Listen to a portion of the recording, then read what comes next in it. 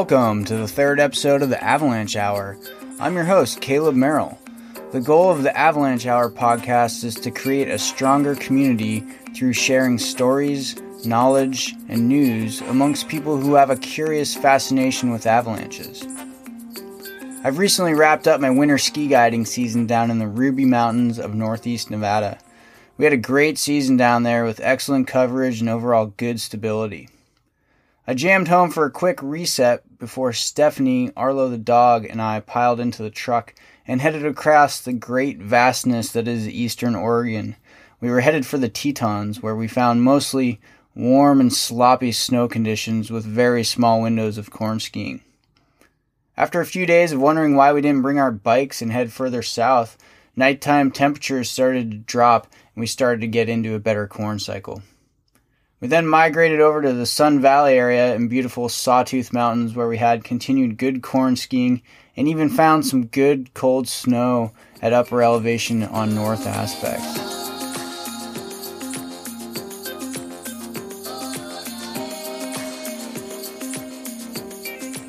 On today's show, we talk with Kevin Grove of Bend, Oregon about risk. Kevin talks about some close calls he has had in the Cascade Range of Central Oregon, as well as some of the ways he is trying to reevaluate and evolve the way he thinks about risk tolerance in the mountain environment. I do apologize for a couple blips in the recording. That was due to a slow internet connection at the time of the recording.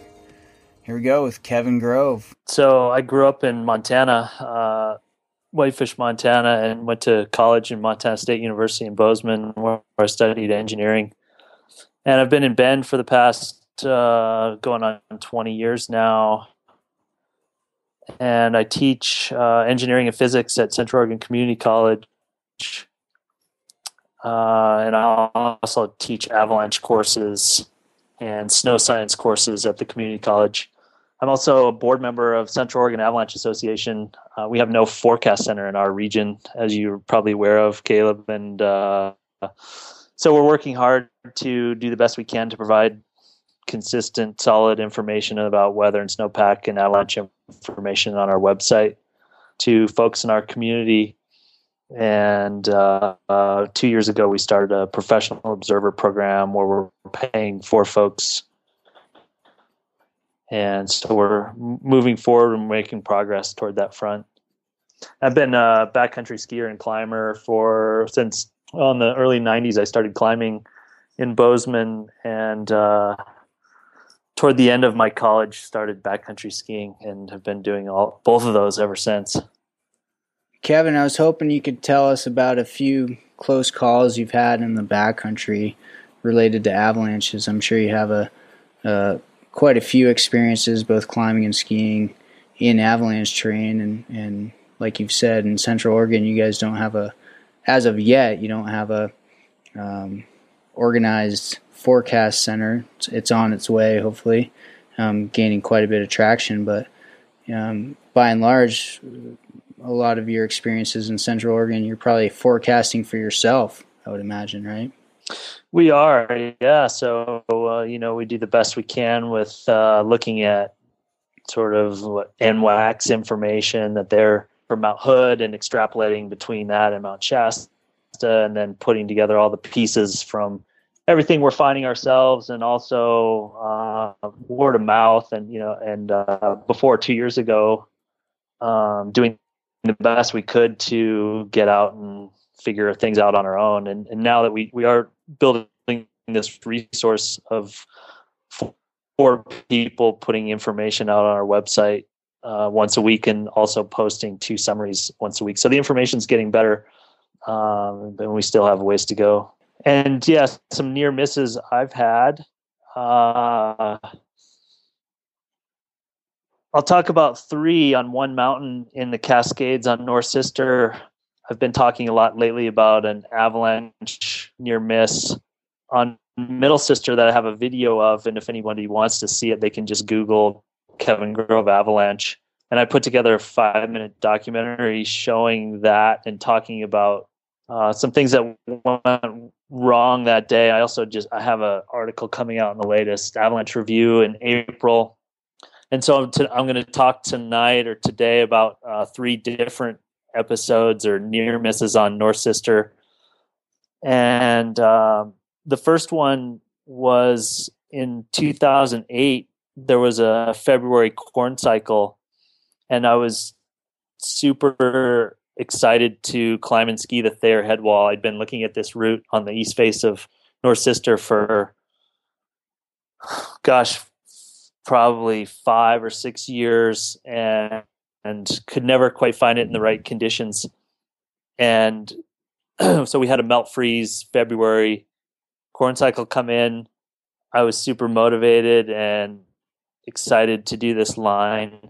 The trailhead was about 7 miles out from Pole Creek, which is still quite a ways into the mountain. So I took skate skis and strapped my AT gear onto my back, skated up the road for 7 miles, and dropped my skate skis off at the trailhead, and then skinned the remaining, I think it's maybe 5 miles into the base of North Sister. And I was making good time. The timing felt good. There was sun on the face, and I booted up the east face, the Thayer Glacier head wall, and I was on the top about 9:30, which I felt like was right time to be skiing. When I was booting, there was 2 to 3 inches of just soft corn. And when I started skiing, the first upper bit of the route faces southeast, and I had perfect corn snow, again, 2 to 3 inches of soft. When I reached about the midpoint of the route, I ran into a scenario where the route had gone into the shade, and it's something I hadn't really anticipated and hadn't thought about. And when I hit that shady section, now is also one of the steepest parts of the route. It's probably about 50 degrees, and the snow had refrozen. This is February, so the sun was really the softening aspect of the snow. And so, and before I realized what I got myself into, I'm now on 50 degrees, super firm slope. And in hindsight, I should have sidestepped back up to the sun, where I probably could have had enough purchase to put on crampons and down climbed. Mm-hmm. But I just started sidestepping. I didn't feel like I had enough confidence in even a very slow and controlled jump turn to keep my edges. And it was super scary. And so I ended up sort of down sidestepping for probably half an hour to 45 minutes, and over 500 feet of the steepest part of the route before I felt comfortable enough to make jump turns again. So that was one that wasn't really necessarily related to avalanches, but skiing in the backcountry and something to be aware of. Sure. On that same route, a couple years later, I had an incident where I was climbing right around that steepest part again. This is later in the springtime, and we're again in a corn cycle. The route kind of goes up through a hourglass pinch point, and at its narrowest point, there is a runnel, maybe 2 feet wide by 2 feet deep runnel where spring snow had been sloughing off and creating this gully over the past maybe 2 to 3 weeks.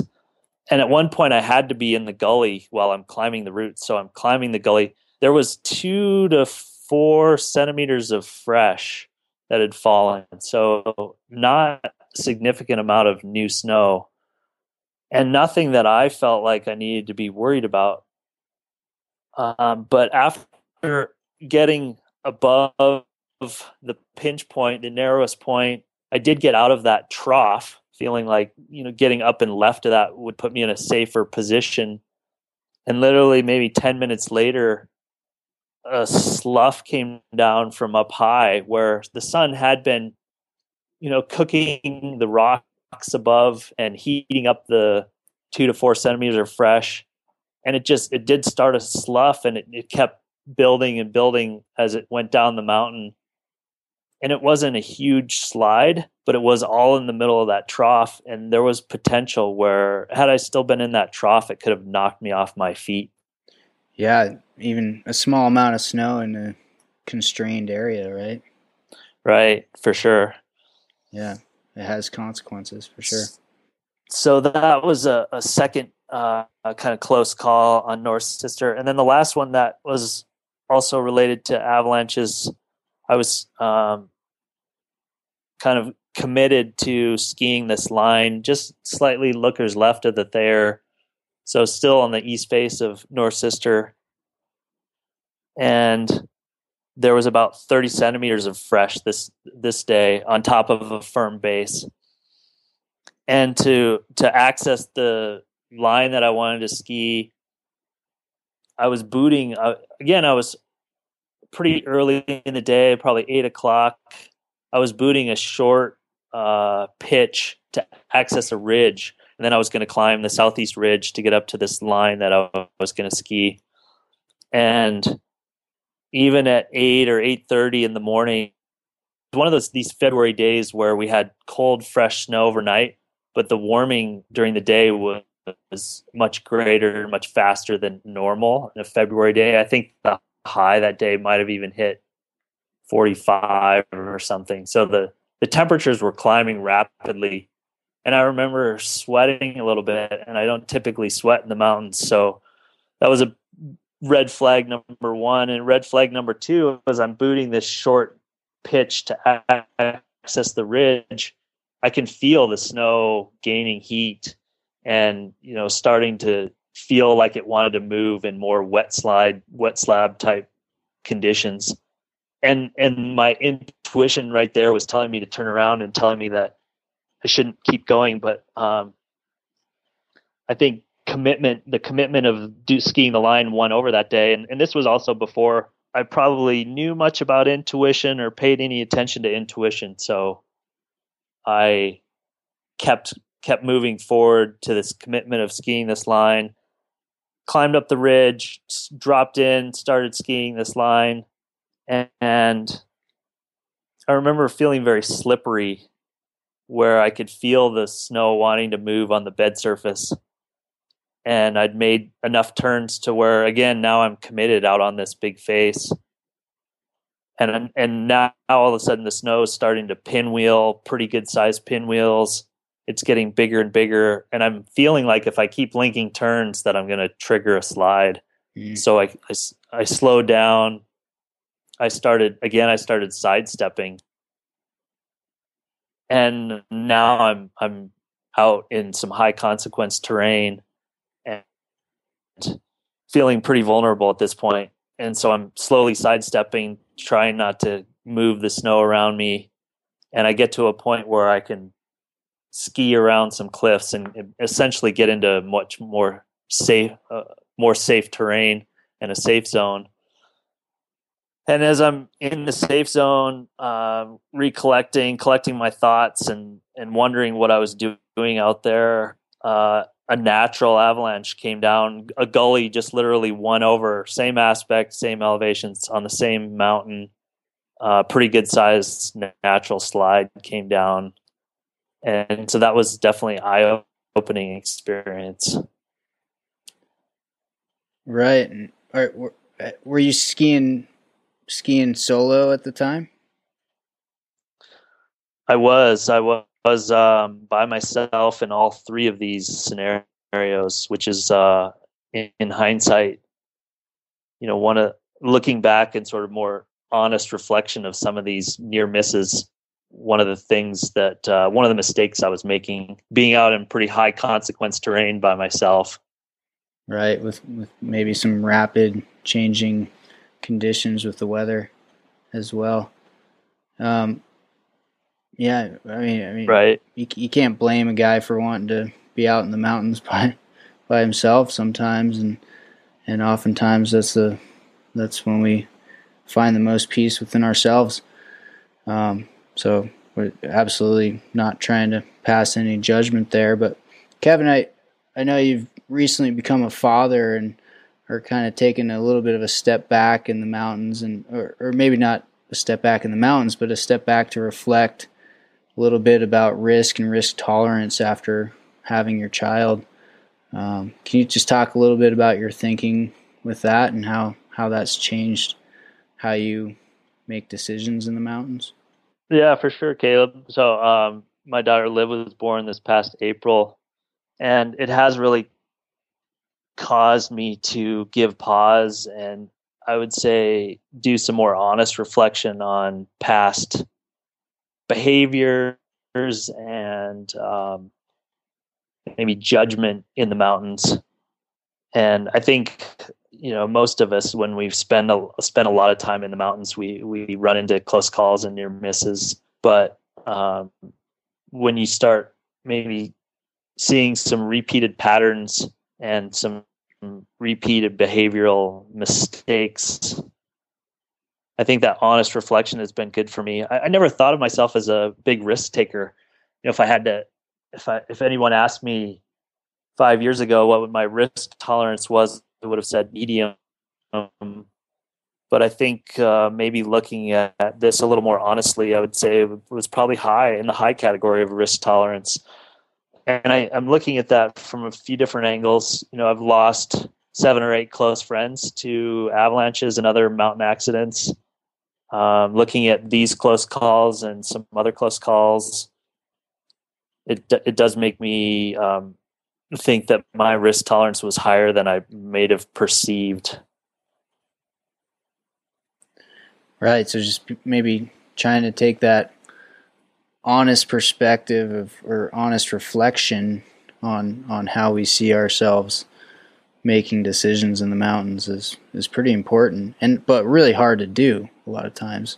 You get caught up in the moment, you get caught up in amazing skiing or get egged on by partners. There's a lot of factors there that influence our decision making for sure. Yeah, it's tricky, and I think risk, the fact that there's this tension between gain or loss, and there is so much to gain by adventuring and playing in the mountains, and that's why we're all out there doing it. We love it, and yet at the same time there is this potential for consequences. Right. We have to be able to live with those consequences, whatever they may be, right? We do, yeah. So some of the things I've been thinking about, looking back at some of these close calls and others, what were some commonalities? What were some common themes? We already talked about being by myself, so thinking about that a little bit more. In all of these scenarios, I was committed to a goal, and so commitment, one of the facets of Ian McCammon's research on heuristic, these shortcuts or mental shortcuts that we make when we're making intuitive decisions in the mountains, and really that commitment overlying any other feelings of intuition or gut sense that you have that maybe you shouldn't be out there that day. So being committed was another common probably mistake from all of these. And again, that's a tough one because I was stoked and motivated and driven, and those are all good things. And then a couple others, just having narrow margins, looking at the line where it was in the sun and went into the shade. I'm guessing there was probably a half an hour window where it would have been good to ski that line. And that's a pretty narrow margin on a big face in the mountains. Right. The last one, just thinking a lot about how potentially when we begin our mountain adventures and we begin backcountry skiing, our perceived risk might be higher than our actual risk. And I think that shifts over time. Over time, as we become more comfortable in the mountains, we become more comfortable in the terrain. I think our perceived risk goes down and the actual risk goes up. So that also possibly being a thing in common with all of these we're just not being honest about the actual risk. Right. There's just something that you said earlier talking about commitment to the goal of a ski line or summiting a peak, and intuition just made me think about maybe we need to be a little bit more committed to listening to our intuition. You can still use that commitment, but as you gain experience in the mountains and traveling in avalanche terrain, dealing with different snowpacks and changing weather, really thinking about being committed to what your intuition is telling you. I know in my career that's evolved over time, and I've started to do it more, and that's resulted in making some more conservative decisions, but I think it's pretty important. Yeah, for sure, Caleb. I think also being committed to coming home alive at the end of the day, instead of the goal of summiting the peak or skiing the big line that you were hoping to ski. My number one commitment goal is to coming back at the end of the day.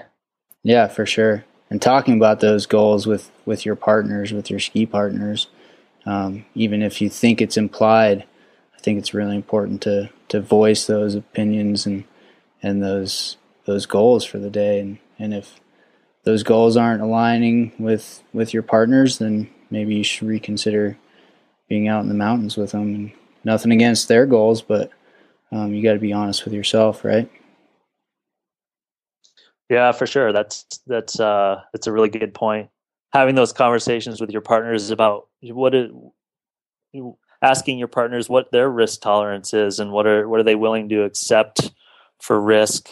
Another concept I've been thinking about is this concept of risk creep, where the more time we spend in the mountains, there's a potential for our risk tolerance to go up, and that could be some overconfidence bias going on, where we have 10 years of backcountry experience without any near misses, and we're cruising along and thinking we're making all really good decisions, and so we keep bumping up that risk line.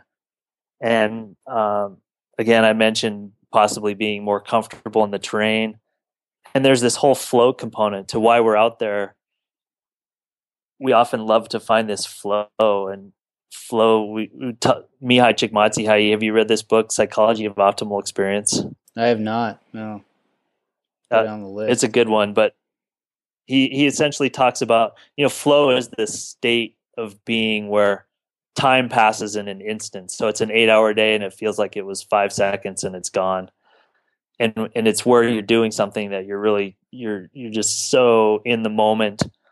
And the two things that you need to find that flow state are when your challenges match your skill set. And so as our skill set goes up, we get higher and higher skill set. We potentially want or crave higher and higher challenges to reach that flow state. Mm-hmm. So that can just be another one of those potential traps that we can all fall into. Right. And I think I've found myself falling into that trap. Yeah, I can certainly relate to that as well. Well, Kevin, do you have any takeaway points for our listeners in terms of some of the close calls that you've had, and we've talked about some of the ways that you're trying to rein in some of your risk tolerance a little bit in the mountains, but any other takeaways that you have, or any advice for any newer backcountry skiers or aspiring mountaineers out there? Sure. I've touched on several of these, but I think the honest reflection of the risk that you're taking, and at the end of the day, I'm starting to have these conversations with my partners about what, maybe on a scale of 1 to 5, how risky was our day today. And so we're having, and maybe even having those conversations before the day and at the end of the day. So we're having conversations about risk and risk tolerance, and ideally skiing with a partner, especially when you're in high consequence terrain, and if the avalanche hazard is real and present, and increasing margins. Something I've been thinking about is purposely lowering my risk tolerance and at the same time increasing my margins. Giving yourself some other options and maybe paying attention to the time of day or changing weather conditions. For sure. And if a route just seems like it's, too tight of a window for good conditions, then maybe, going to plan B or coming up with another option. Right. There's always a right time and a right place to ski something. For sure. Well, Kevin, I really appreciate you coming on the show and sharing some of your experiences, and I think all of our listeners are going to benefit from hearing about some of your close calls and some of the ways that you're working to evolve your risk tolerance. Really appreciate it. Awesome. Yeah. Thanks, Caleb. And thanks for working on this podcast. I think it's a great thing. Yeah. Appreciate it. All right. Cheers, Kevin. All right. Cheers. If you cruise over to our Facebook page, you will find a link to a video that Kevin put together where he talks about an avalanche he was involved in on the Middle Sister in Bend, Oregon. Kevin, thanks again for talking to us today. I mentioned in the beginning of this show that Steph and I were on a road trip to get some skiing in the last couple of weeks. We got home a couple days ago, and ironically, that is when the springtime storm finally materialized. We headed up to our local hill with plans on exiting the ski area and go ski a fun little zone. We'll just call it the Pork Chop. It was a pretty short shot with relatively minor avalanche terrain, but it is still avalanche terrain. We often get weird looks riding the lifts of this area with full packs, BCA link radios and all. But no matter where we go in the backcountry, no matter how close or how far, we always have our gear. It's what we do. There had been about 15 to 20 centimeters of dense springtime southern Cascadia pow overnight, and there looked to be a bit of wind loading underneath some behemoth cornices that had been maturing all winter. The steepest part of the Pork Chop is probably 37 degrees, but it's only sustained for about 400 feet in length before it mellows to almost 20 degrees. Small fir trees choke out the runout. We talked about throwing a ski cut in at the top of the small slope. I skied first and cut out to the left as I noticed a small 10 centimeter deep by 10 to 15 meter wide wind slab breaking out at my skis. It was good information and not too surprising to me. When Steph got down to me, we talked about it casually but continued down the mellow meadow to the second pitch of the chop that has a fun pitch in old growth dug fir. We skinned back to the ski area and loaded the old red chair that would expedite us to our second lap in the adjacent backcountry terrain. We skied down the road and soon found ourselves back on the top of our mini line, looking for access to the goods between the large cornices. After guiding all winter, it is often nice to be in a more relaxed environment with smaller consequences. We looked at the small pocket that I had triggered the lap before, but didn't really give it much weight. I pointed out to Steph where I would ski, and she mentioned she would ski second and to the right of my track. I skied a riblet of snow down to a small pop off a rock and navigated through the dense small fir trees to where I could look back up the slope to watch Stephanie. She saw me stop and dropped in to start skiing. In the middle of her second turn, another 20 centimeter pocket pulled out, a bit bigger in width than the one I had triggered on the first lap, maybe 30 to 40 meters wide. I wasn't surprised but cringed as it pulled Stephanie down. She wasn't able to ski off the slab and got strained through a couple small trees before stopping about 25 meters down the slope. I heard her yell in frustration. Perhaps frustration in our complacent decision-making. Perhaps she was hurt. I wasn't sure. I called her on the radio. She said she was pretty sure she had blown her knee out. I skinned back up to her, helped her gather her gear, and assessed her knee. She was able to traverse back to the area, and we loaded her in the truck and went to an orthopedic surgeon whom she works with to get it assessed. It looks like her ACL is fully torn. She will need surgery. We made some mistakes out on the Pork Chop. I often think about what the worst case scenario will be when skiing in terrain with somewhat sensitive avalanche problems. I think, will this Avalanche be survivable or not? Will it bury me, or would I just be able to ski off of it? I tend to let my guard down in smaller terrain or when I am very familiar with the terrain. I talk with my partners less when this is the case. The biggest take-home for me is that even if a small avalanche in small terrain may not be capable of killing you, it can still ruin your day and put a damper on the next 6 months of your life. Don't get complacent out there, folks, no matter how small the slope is or no matter how many times you've been there.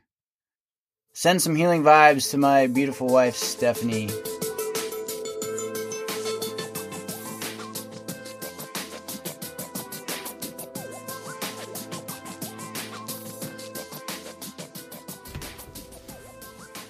Our friends over at Truck Gloves are generously giving away a pair of their M1 gloves to a lucky listener. Like and share our Facebook page and we will randomly pick a winner. If you haven't heard of Truck Gloves, check them out at truckgloves.com. Use the coupon code AVALANCHEHOUR for 20% off your purchase.